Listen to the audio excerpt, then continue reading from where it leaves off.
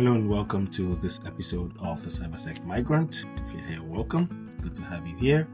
And this is a new series we're starting where we're going to be talking about cybersecurity nuggets. So, not stuff for cybersecurity experts, but people who are new to cybersecurity, people who are not in cybersecurity but want to have a sense of how can they be more cyber aware.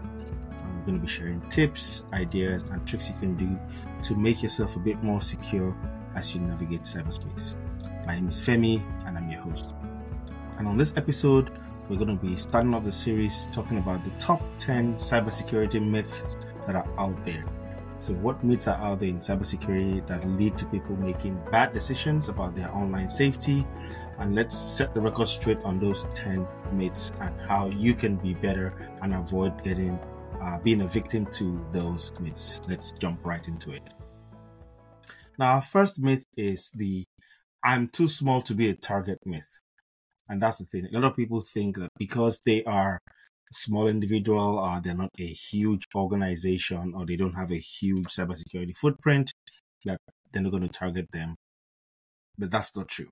The truth is that your size doesn't matter.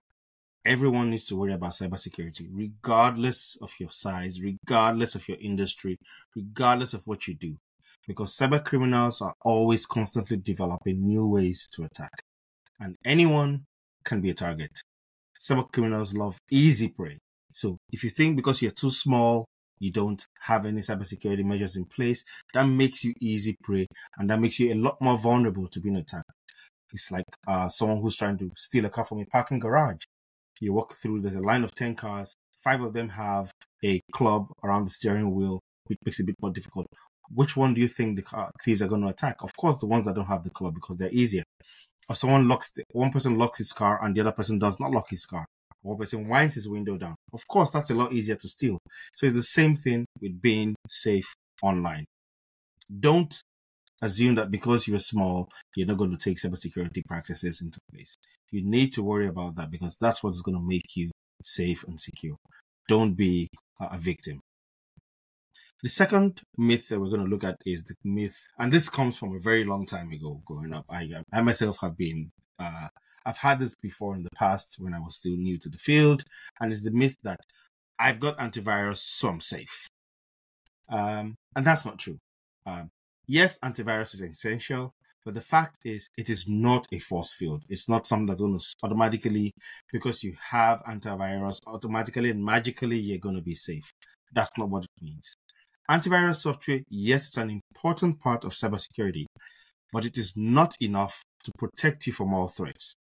You need to be careful about what website you're visiting, what links you're clicking on, what attachments you open. You have to stay vigilant. Your antivirus can protect you, but if you do something silly that your antivirus can protect you against, then you're liable. So for example, let's give an example. Someone sends you a phishing email with a suspicious looking link, and the email comes through to your mailbox. Of course, your antivirus might actually warn you and put a label and say this email looks suspicious, or you've never received this email from this sender before, so maybe you should be a bit more careful. But then you go ahead and click on the link, and then it downloads a bunch of malware onto your computer.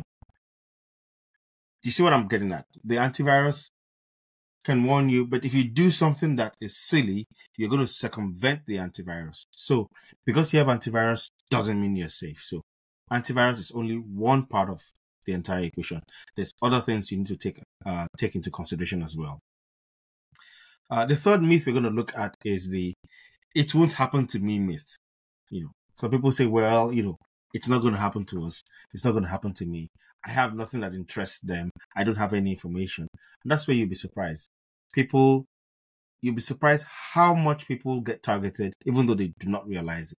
And the fact is, in the world of cybersecurity, everyone is a potential target, from the regular Tom on the street to the high-ranking C-level executive in the Fortune 500 company. Everyone is a potential target. So do not be overconfident and be prepared.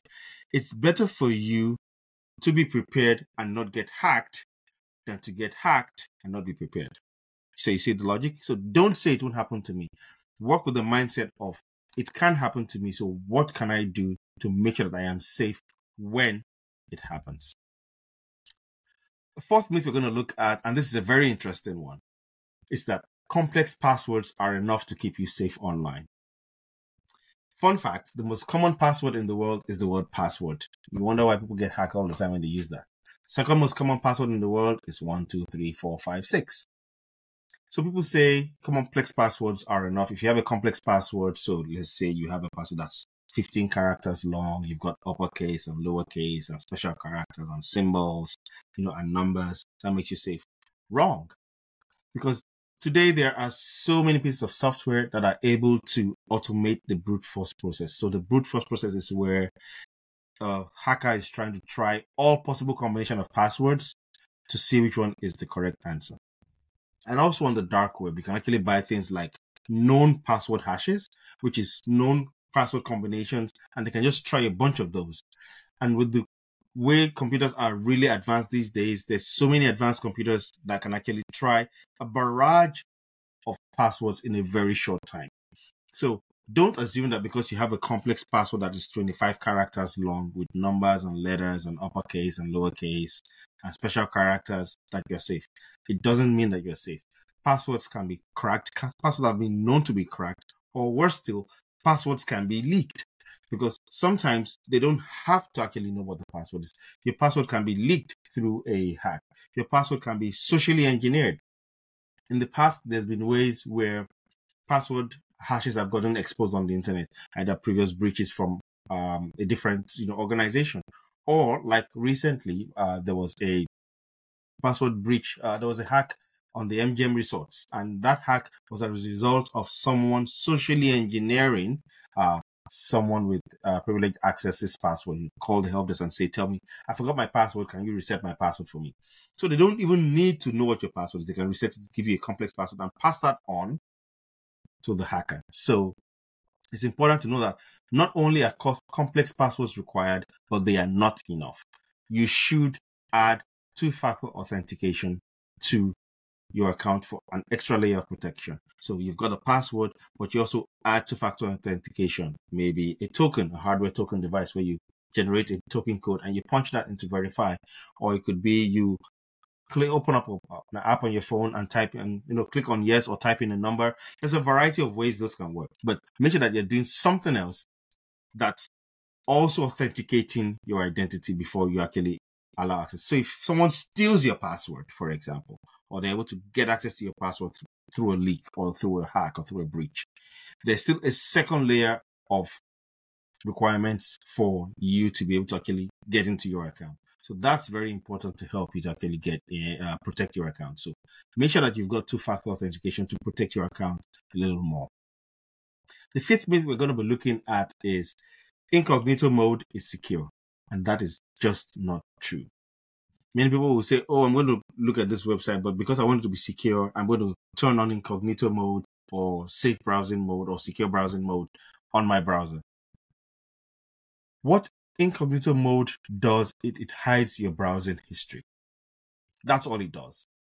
If you're not using a VPN, all your browsing traffic is being seen by your ISP, or if anyone is snooping around on your network, they're going to see all your information. The only way your browsing information is secure is if you're using a secure VPN. So incognito mode is not a secure VPN. It only hides your browsing history. It doesn't hide your browsing traffic. And it definitely doesn't make you invisible online. So you want to make sure that though you are using incognito mode, you still have other things in place. You're using a secure VPN. You're using a secure Wi-Fi.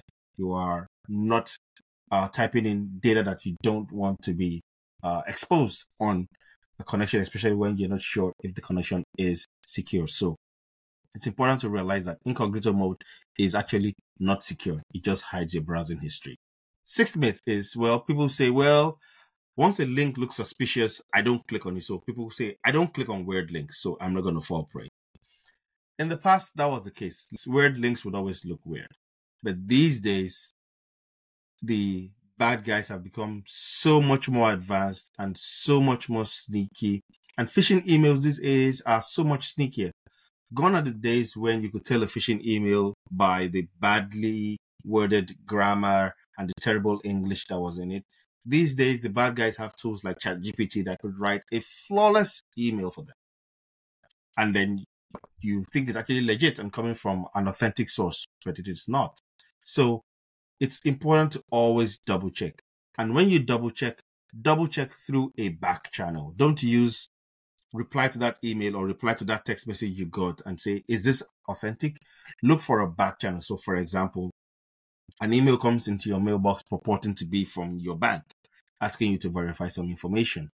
Go out of that email, either open your banking app on your phone, go to the contact us section of the app and call your bank and say, did you send me this email or did you send that? And fun fact, most banks will not send you such emails. So you can almost be sure that it's a scam when that happens. So even if you think that you don't click on weird links, you can be tricked into clicking on weird links. So always double check any link before you click. Always double check. Check, does the spelling look okay? Does the text look okay? Does it look like it's a legitimate link? If you're not sure, go and verify before you actually click on the link to be sure that you don't get hacked. The seventh myth we're going to be looking at is, and that's one I really like a lot, is that public Wi-Fi is safe. A lot of people say, well, it's public Wi-Fi, I have to put in my password, I have to click this, there's a padlock icon, that means it's safe. No, it does not mean it's safe. It's easy for a malicious person, a bad threat actor to go to a location, say for example a Starbucks, right? Sit in their car in the parking lot, turn on their computer and create a fake spoofed Wi-Fi and call it Starbucks guest. And you would think because it says Starbucks guest, that automatically means it's Starbucks, and then you connect to that, and then they can view all your data. So public Wi-Fi is actually a playground for hackers. You should be very cautious when using it.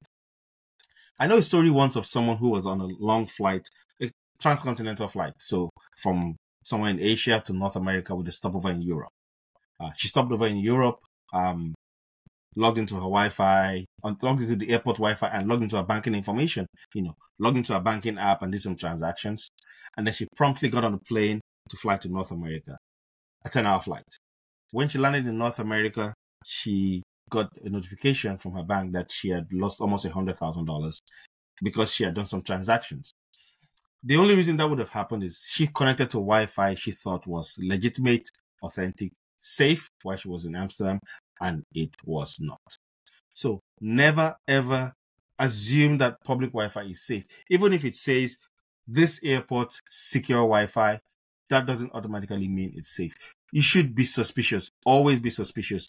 And if you're suspicious, always be careful. As a rule of thumb, don't do any banking information on public Wi-Fi. Don't do any secure information. Don't do any critical information on public Wi-Fi. So if you need to access your banking information, your health information, any personally identifiable information, your email, strongly suggest, except it's absolutely necessary, do not use them on public Wi-Fi because you are not sure what that Wi-Fi is. If you must use them, turn off public Wi-Fi and use the data that comes with your phone service, because that's a bit more secure because you're sure that you're connecting to your network service providers, towers. And even in that case, you still have to be a bit more careful. But just know that public Wi-Fi is not essentially secure. It's open, free. Be careful with it. And that leads us to the eighth myth. And this is an interesting one as well. It says, you can't hack my webcam. Because a lot of people say, one of the things people do is people say you can hack my webcam, they can hack your webcam very remotely, and then you can see that even though your webcam is not in use, there's a little light indicating that your webcam is on. And the truth is, hackers have gotten so much more smarter these days.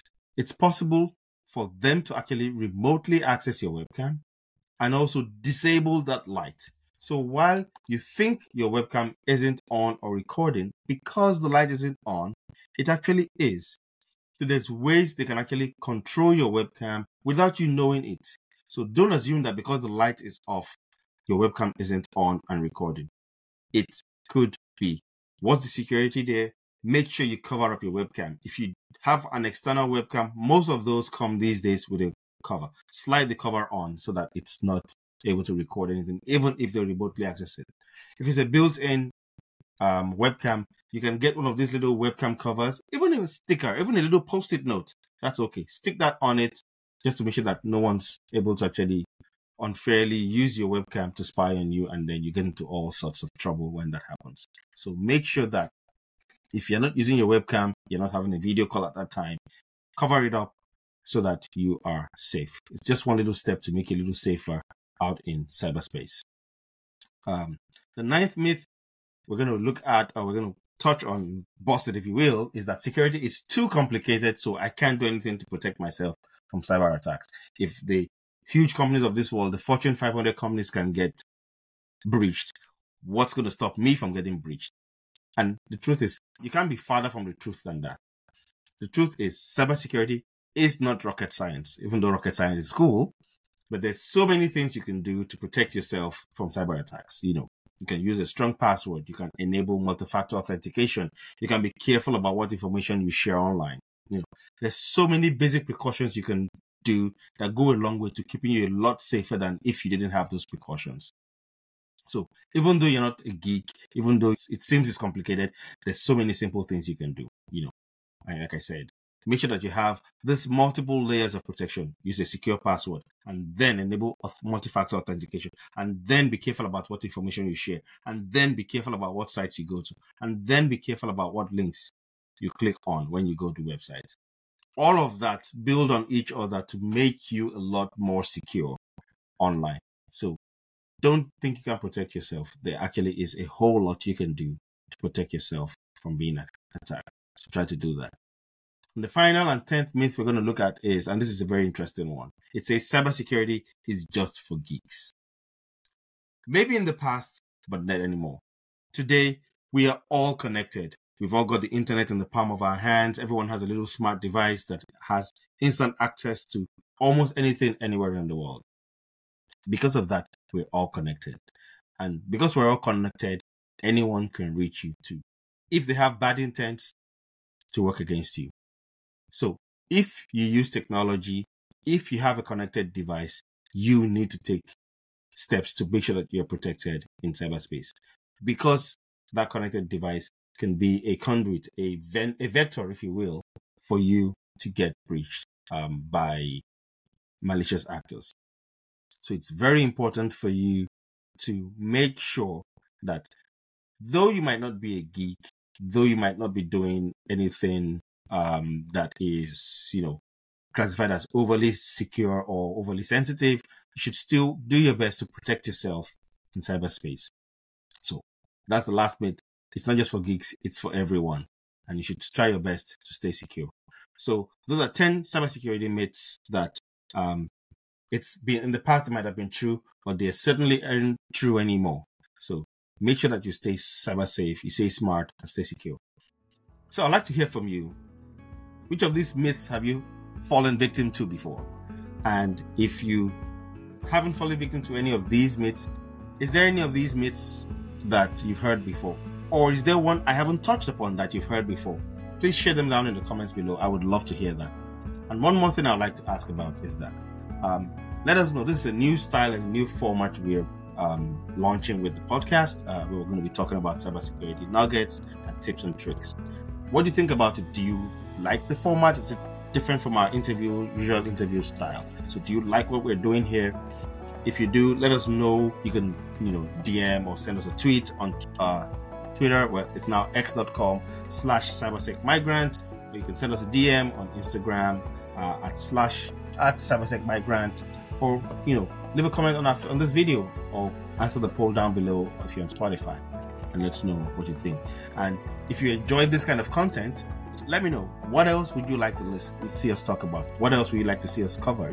Short nuggets that make it useful, tips that make it easy for you to actually stay a bit more cyber secure. So let's hear from you. We'd like to get your feedback. And until next time, thank you for listening to this episode, and I'll catch you in the next one. See you around, and stay cyber secure.